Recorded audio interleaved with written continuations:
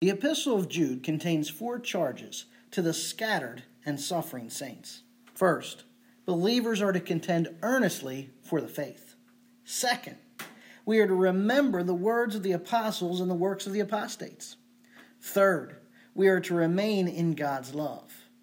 And fourth, we are to show mercy to believers who are struggling or even spreading false teaching. How are you doing with those 4 charges? Now, the basis for these 4 charges is the threat from false teachers and their infiltration into the church. To drive home the point of this threat, Jude outlined 12 charges against the false teachers, as well as 6 descriptions of their insidiousness. After considering all that has been said about false teachers, we must wonder, who will rescue us from these false teachers and their teachings?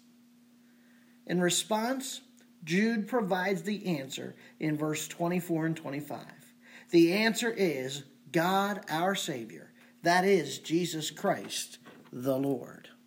Now, the closing 2 verses of Jude's epistle form a doxology, that is, a declaration of praise to God. Doxologies are found throughout both the Old and New Testaments and usually begin with the term blessed, the phrase to him, or contain the phrase through Jesus Christ. For example, 2 Chronicles 29, 10 and 11. Blessed are you, O Lord God of Israel, our Father, forever and ever. Yours, O Lord, is the greatness and the power and the glory and the victory and the majesty, indeed everything that is in the heavens and the earth. Yours is the dominion, O Lord, and you exalt yourself as head over all. Both riches and honor come from you, and you rule over all, and in your hand is power and might, and it lies in your hand to make great and to strengthen everyone. Now therefore, our God, we thank you and praise your glorious name. 1 Peter 4:11, so that in all things God may be glorified through Jesus Christ, to whom belongs the glory and dominion forever and ever. Amen. And 2 Peter 3:18, to him be the glory, both now and to the day of eternity. Amen. Now, doxologies are very common in New Testament epistles, especially Paul's. However, unlike most New Testament epistles that close with a prayer or declaration, Jude and 2 Peter close with a doxology, as we saw a moment ago in 2 Peter 3:18. Jude's doxology follows the typical biblical doxological 4-part formula. It begins with the addressee, then an ascription of honor, the extent of the honor, and finally the affirmation. So when we consider Jude 24 and 25, we see the addressee here. To him who is able to keep you from stumbling, to make you stand in the presence of his glory, blameless with great joy, to the only God, our Savior, through Jesus Christ our Lord. The ascription of honor given to the addressee is this: be glory, majesty, dominion, and authority. And the extent of the honor is this: before all time, and now, and forever. And the affirmation of that honor is Amen. And Jude's doxology also contains the final 3 triads of his epistle. So to recap the book of Jude, beginning with verse 1, the first triad, 3 actions of God. He called us, loved us, kept us. In verse 2, the second triad, there are 3 blessings given to saints: mercy, peace, and love. The third triad in verse 4, 3 charges against false teachers. They crept in unaware, turned grace into licentiousness, deny our only Master and Lord Jesus Christ. The fourth triad was 3 examples of judgment in verses 5 through 7. Israel in the wilderness, fallen angels in Genesis 6, and Sodom and Gomorrah. The fifth triad was 3 more charges against the false teachers in verse 8. They defile the flesh, reject authority, and revile angels. The sixth triad was 3 examples of wickedness from the Old Testament in verse 11. Cain, Balaam, and Korah. Then we had, in verse 12 and 13, 2 sets of 3 descriptions of false teachers. Their hidden reefs, selfish shepherds, waterless clouds. 8th triad, autumn trees, wild waves, wandering stars. The 9th triad, we were given 3 reasons for the second coming in verse 15. To execute judgment on all, to convict the ungodly of their works, and to convict the ungodly of their words. The 10th triad was three more charges against false teachers in verse 16. They complain and grumble, follow their lust, speak arrogant and flattering words. The 11th triad was three more charges against false teachers in verse 19. They cause division, they're worldly minded, they're devoid of the Spirit. Verse 20 and 21, we have our 12th triad. We saw three works of the Trinity. We have the Father's work of watchful care, the Holy Spirit's work of illumination, and the Son's work of mercy. The 13th triad was three ways to remain in God's love. Verse 20 and 21, build yourself up in the holy faith, pray in the Holy Spirit, wait for the mercy of the Lord Jesus Christ. And we had three lasting virtues in verse 20 and 21, faith, love, and hope. The 15th triad in verse 22 to 23 was three believers who need mercy. That is, believers struggling with doubt, believers influenced by false doctrine, and believers spreading false doctrine. And now in verse 25, we have the 16th, 17th, and 18th triad. The 16th triad, we're given three titles for Jesus in verse 25. He's God, He's Savior, He's Lord. In verse 25, we see three qualities belonging to Jesus: glory, majesty, and dominion and authority. And finally, the book closes with three periods of time: before all time, the past; now, the present; and forever, the future. And so as Jude closes his epistle, he provides us with encouragement.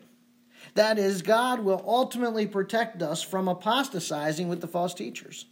And notably, Jude closes by demonstrating the power of God, which calls for the praise of believer.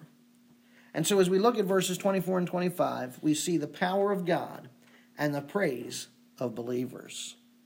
So as we begin with verse 24, we're going to note God's power for believers. God's power for believers. Again, because of the danger of false teachers, believers require someone more powerful to protect them. And that someone is the triune God. The to him in verse 24 is tied to God our Savior in verse 25. And Jude demonstrates God's power, which keeps us from stumbling and pronounces us blameless with great joy. And so the first emanation of God's power is performed in the present.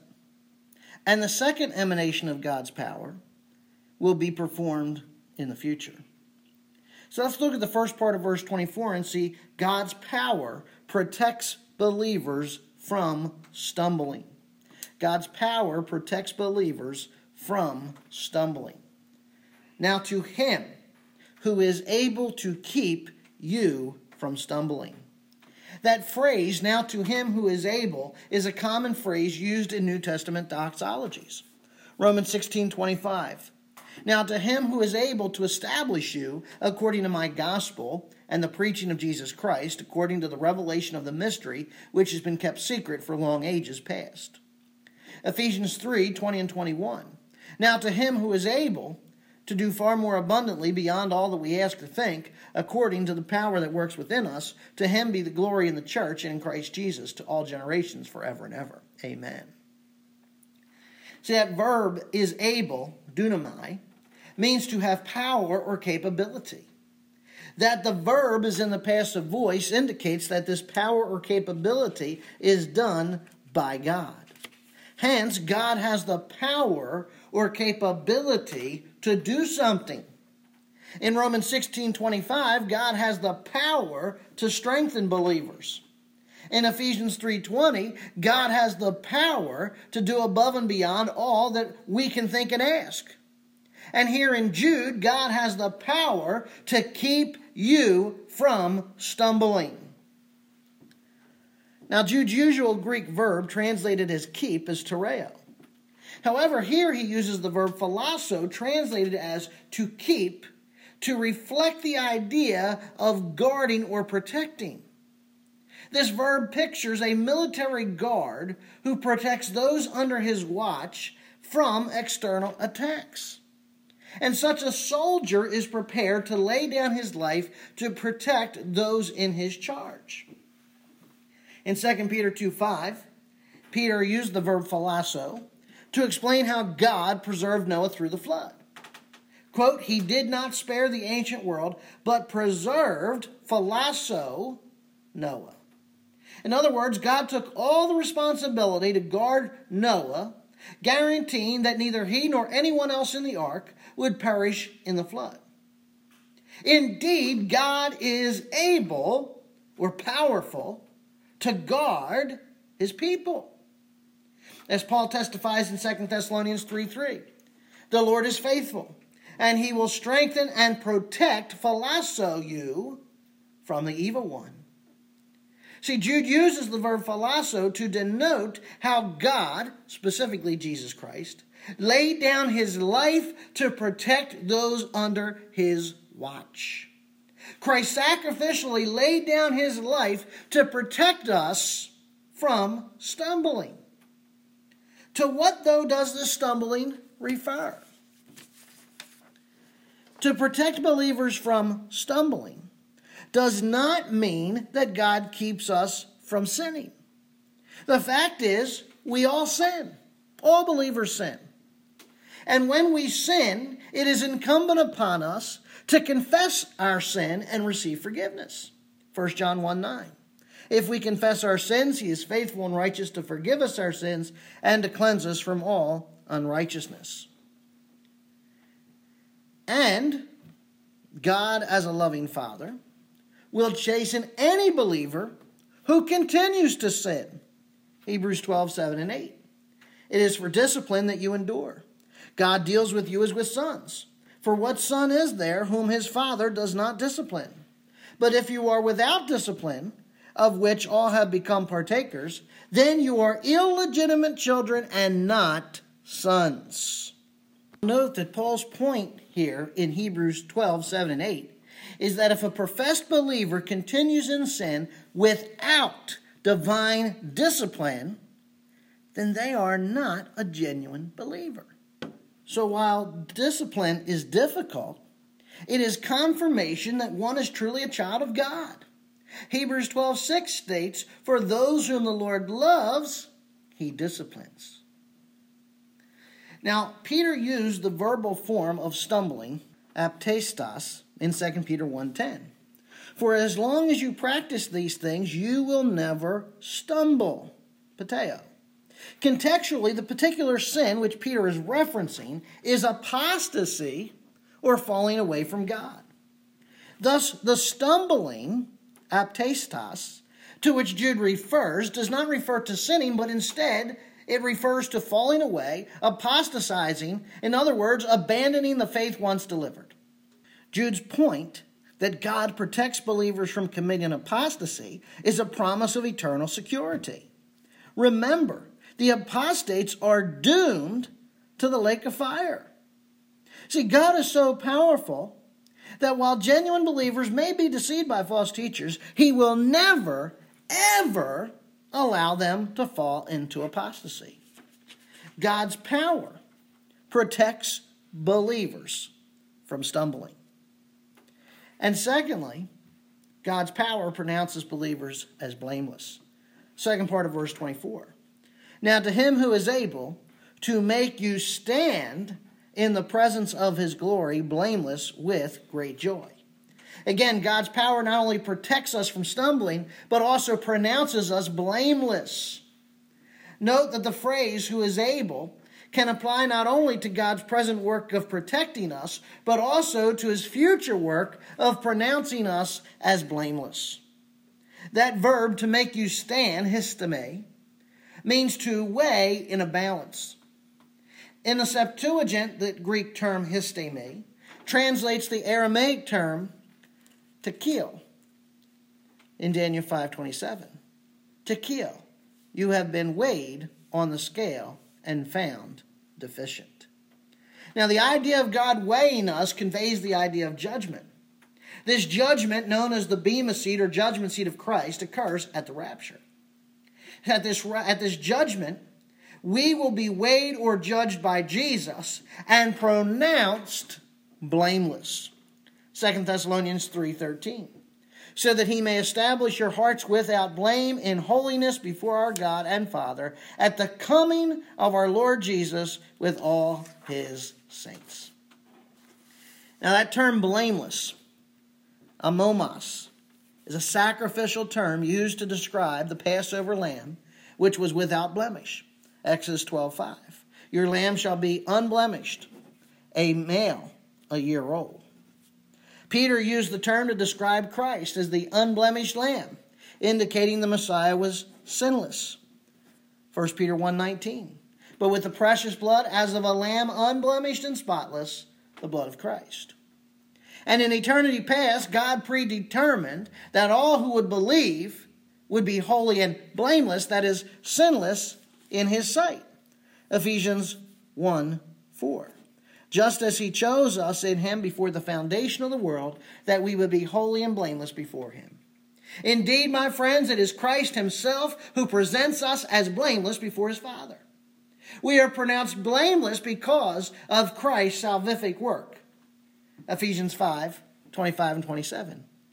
Christ also loved the church and gave himself up for her, that he might present to himself the church in all her glory, having no spot or wrinkle or any such thing, but that she would be holy and blameless. Colossians 1:22. Yet he has now reconciled you in his fleshly body through death, in order to present you before him holy and blameless and beyond reproach. Now notice here that God not only cleanses us, but he gives us great joy. Great joy means to be extremely glad, which results in verbal and physical responses including shouting, leaping, jumping, and dancing. What a contrast to the sinner who will stand before the presence of God with fear and trembling at the great white throne judgment. More specifically, great joy refers to the future festive celebration that will occur when Christ comes as king, delivers his people, and establishes his kingdom. Isaiah 25:9. And it will be said in that day, Behold, this is our God, for whom we have waited, that he might save us. This is the Lord, for whom we have waited. Let us rejoice and be glad in his salvation. Isaiah 61:10. I will rejoice greatly in the Lord. My soul will exalt in my God, for he has clothed me with garments of salvation. He has wrapped me with a robe of righteousness, as a bridegroom decks himself with a garland, and as a bride adorns herself with her jewels. Jeremiah 3:17. For thus says the Lord, sing aloud with gladness for Jacob, shout among the chief nations, proclaim, give praise, and say, O Lord, save your people, the remnant of Israel. Revelation 19:7.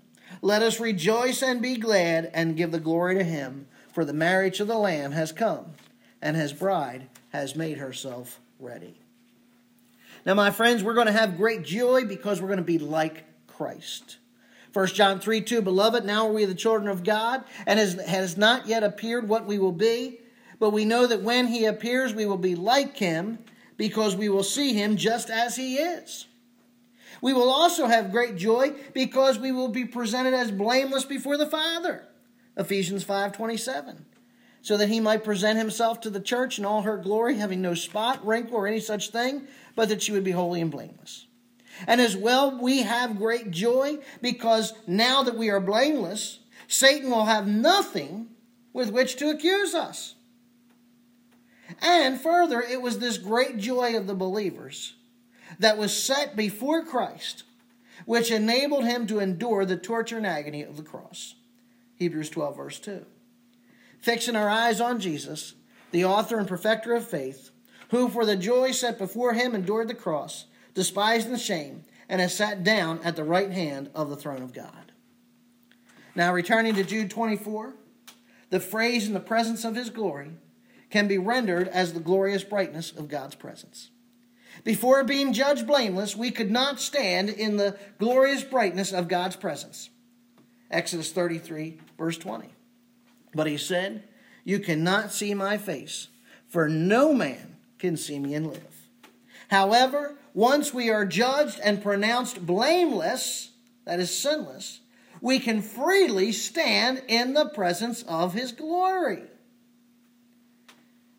Now, regarding this standing in his presence, we need to note here that there are two phases in which one enters into God's presence. First, we enter God's presence at death. 2 Corinthians 5:8. We are of good courage. I say, and prefer rather to be absent from the body and to be at home, or to be present with the Lord. And though we will be in heaven, understand we will be in an intermediate state. That is, we have not received our new bodies. We're only an immaterial person. That is, our soul and spirit is standing in the presence of God. But then we will enter God's presence at the rapture. At the rapture, the dead in Christ will be bodily resurrected, and those believers still alive will be caught up in the air. 1 Thessalonians 4, 16 and 17. For the Lord himself will descend from heaven with a shout, with the voice of the archangel, with the trumpet of God, and the dead in Christ will rise first. Then we who are alive and remain will be caught up together with them in the clouds to meet the Lord in the air. And so shall we always be with the Lord. You see, at that moment, believers, we are going to receive new bodies free from the curse of sin. 1 Corinthians 15, 52 and 53. In a moment, in the twinkling of an eye, at the last trumpet, for the trumpet will sound, and the dead will be raised imperishable, and we will be changed. For this perishable must put on the imperishable, and this mortal must put on immortality. From here, we will physically and bodily enter into God's presence. Knowing that God protects us from stumbling and pronounces us blameless ought to be sufficient motivation for us to live in purity. 1 John 3:3. Everyone who has this hope fixed on him purifies himself, just as he is pure. So in response to God's power, believers are to praise God. And this brings us to verse 25. Believers praise God for his power. Believers praise God for his power. Verse 25. To the only God our Savior, through Jesus Christ our Lord, be glory, majesty, dominion, and authority, before all time, now, and forever. Amen. See, in response to God's power, we are to praise God. And praise is given to the only God. Now, the term only, monos, refers to God being the only one. It is a commonly used statement in the New Testament, doxology, to denote that God is unique and there are no other beings like him. Romans 16:27. To the only wise God, through Jesus Christ, be the glory forever. Amen.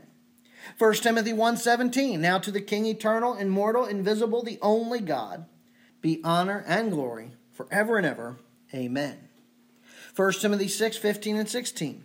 Which you will bring about at the proper time, he who is the blessed and only sovereign, the King of kings and Lord of lords, who alone, same word, monos, possesses immortality and dwells in unapproachable light, whom no man has seen or can see, to him be honor and eternal dominion. Amen.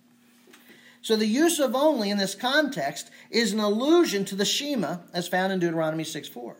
Hear, O Israel, the Lord is our God, the Lord is one.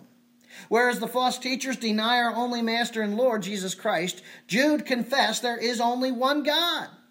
Deuteronomy 4:35. To you it was shown that you might know that the Lord, he is God. There is no other beside him.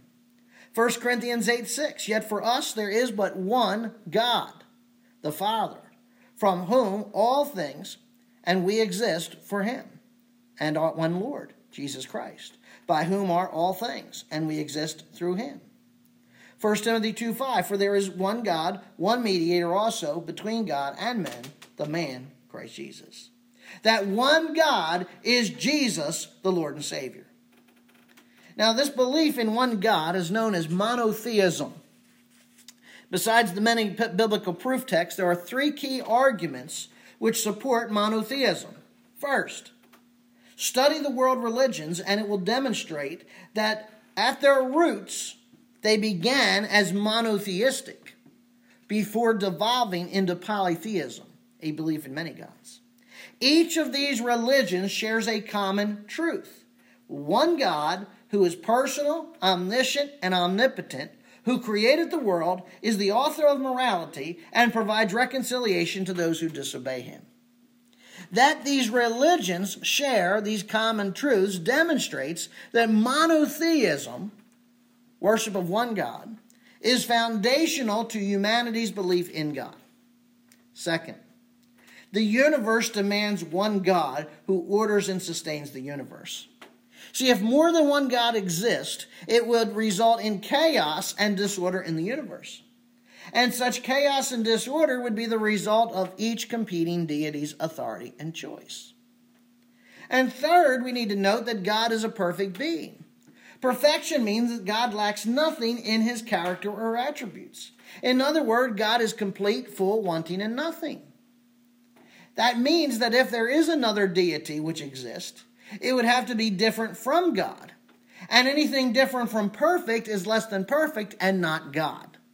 Now, returning to Jude 25, the phrase, God our Savior, originates in the Old Testament. Isaiah 43:3. For I am the Lord your God, the Holy One of Israel, your Savior. Isaiah 45:15. Truly you are a God who hides himself, O God of Israel, Savior. In the New Testament, God is designated as Savior 8 times, whereas Jesus is referred to as Savior 16 times. That both God and Jesus are identified as Savior provides evidence that Jesus is God. Indeed, according to Titus 2:13, Jesus Christ is, quote, our great God and Savior. And so therefore the term only also applies to the title Savior, meaning there is no salvation in any other person. As Acts 4 verse 12 says, and there is salvation in no one else, for there is no other name under heaven given among mankind by which we must be saved.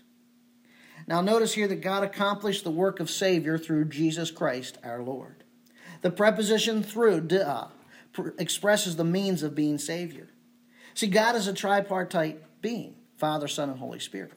He is one God who exists in 3 persons. And while God in general is the Savior, in particular, the second person of the Godhead, Jesus Christ, served as the Savior. 2 Peter 1:1.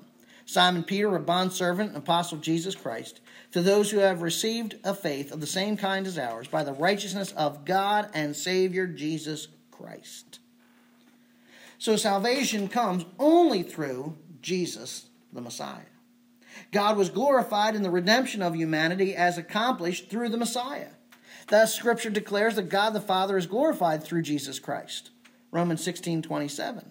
To the only wise God, through Jesus Christ, be the glory forever. Amen. 1 Peter 4:11, in all things God may be glorified through Jesus Christ, to whom belongs the glory, dominion forever and ever. Amen. Now notice here that for the 4th time in his epistle, Jude refers to Jesus Christ as Lord. Verse 4, verse 17, verse 21, and now verse 25. Lord, kurios, is the New Testament equivalent for the Hebrew title of divinity, Yahweh. Robert Mount stated that to call Jesus Lord is to declare that he is God. So by referring to Jesus as Lord or Yahweh, Jude underscored the truth that Jesus Christ is God in the flesh.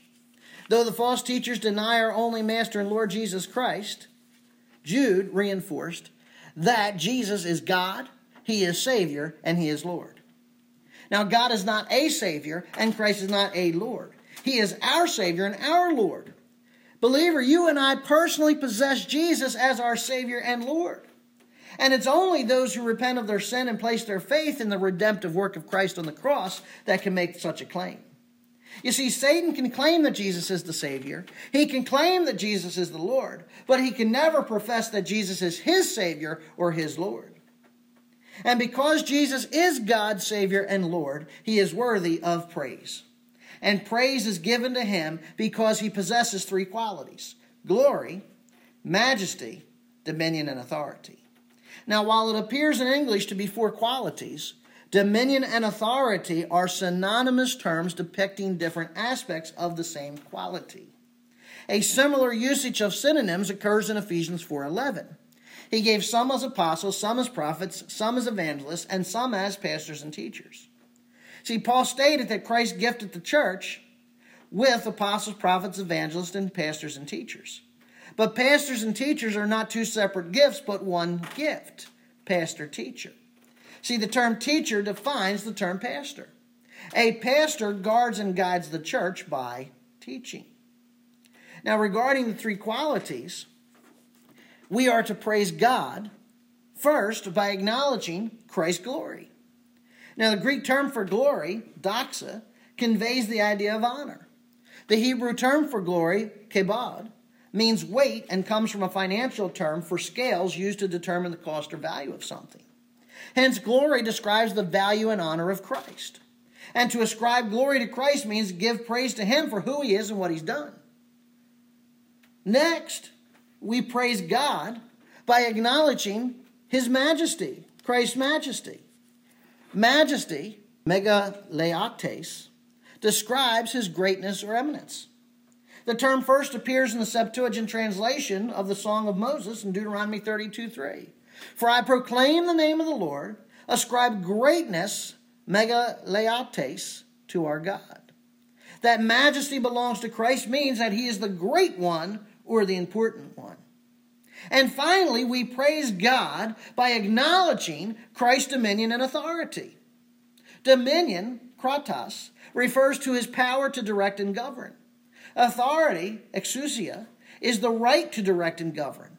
That Christ has dominion and authority means that he has the power and right to govern. He is the sovereign one, the King of kings and the Lord of lords. And believer, you and I must give serious consideration as to whether or not we praise God by acknowledging Christ's glory, majesty, dominion, and authority. Now, these three qualities belong to Jesus before all time, now, and forever. The phrase before all time refers to the past. Now refers to the present, and forever speaks of the future. Together, these three terms speak of eternity. Now, the closest parallel to Jude's threefold statement about eternity is John's threefold description of Jesus' eternality in Revelation 1:4. Quote, him who is, and who was, and who is to come. John's point is that Jesus is the Lord over history. He was in control before history began. He was in control while history is being made. And he will be in control long after history has passed. And so Jude's point is that glory, majesty, dominion, and authority belong to Jesus throughout eternity. And now Jude ends his doxology and his epistle with one word, amen. The term amen derives from the Hebrew term emeth, meaning so let it be. It indicates the commitment of the writer and readers to the truth found in the worshipful utterance. Indeed, all that Jude has written in this epistle is true. And so Jude's epistle ends as it began, with assurance. As Paul states in Philippians 1:6, it is an assurance that God, who began a good work in you, will perfect it until the day of Jesus Christ. Believer, you and I do not need to fear the apostasy because we are protected by God. But notice here the duality between God's sovereign power and our responsibility. God keeps us from stumbling, but believer, you and I must keep ourselves in God's love. God will also present us as blameless, but we must build ourselves up in the most holy faith. How are you doing with that? Are you remaining in God's love? Are you building yourself up in the faith? Now, Jude's epistle, though only 25 verses, is not insignificant. However, this epistle is often neglected by the modern church. Stephen Krafchick best sums up the modern church's neglect of Jude. He states, Jude is not an epistle one reads for comfort or to ponder esoteric questions about theology. It is a letter of challenge. It is a letter of outrage, and we are unaccustomed to this much passion. See, like the suffering and scattered saints of the first century, the scattered and suffering saints of the 21st century would do well to immerse themselves in this epistle. I challenge you to heed the charges leveled against the false teachers and be aware and wise. Without a doubt, Jude sets forth this scathing condemnation against them. However, knowing that the false teachers will attempt to sneak in unaware in order to wreck your faith, believer, means that you ought to be on alert. As well, believer, I challenge you to heed the charges Jude has set forth for you. Contend earnestly for the faith. Remember the words of the apostles and the works of the apostates. Remain in God's love and show mercy to believers struggling or even spreading false teaching. Let's pray. Gracious God, we thank and praise you for this text of Jude. 2 verses, a closing doxology, and yet so much punch in it. In it we see your power. In it we see our response to your power, which is praise. I thank you, Father, that, Lord, it is you who keeps us from stumbling. It is you who keeps us from apostatizing. And, Father, we look forward to that great and future day when you will present us blameless and sinless in your presence, in your glory. And so, Father, because it is Christ who has done this work, it is Christ who is doing this work, it is Christ who will do this work, I ask that, Father, you might help us to praise him. That we would acknowledge his glory, that we would acknowledge his majesty, that we might acknowledge his dominion and authority. Not just over the world, but over us. And so, Father, may he get all the glory, may he get all the praise. Lord, this has been a difficult epistle. Lots of negative, which we are very much unaccustomed to. But, Father, one that is written for our warning. One that is written to protect us from those who would seek to shipwreck or destroy our faith. Help us to heed these warnings. Help us to heed these charges against the false teachers. And finally, Father, help us to heed the charges to us. Help us, Father, to contend for the faith. Help us, Father, to remember the words of the apostles. Help us, Father, to remain in your love. And help us, Father, to show mercy to our brothers and sisters who are struggling, and even to those who may be caught in or spreading false teaching. We pray this in your Son's precious name. Amen.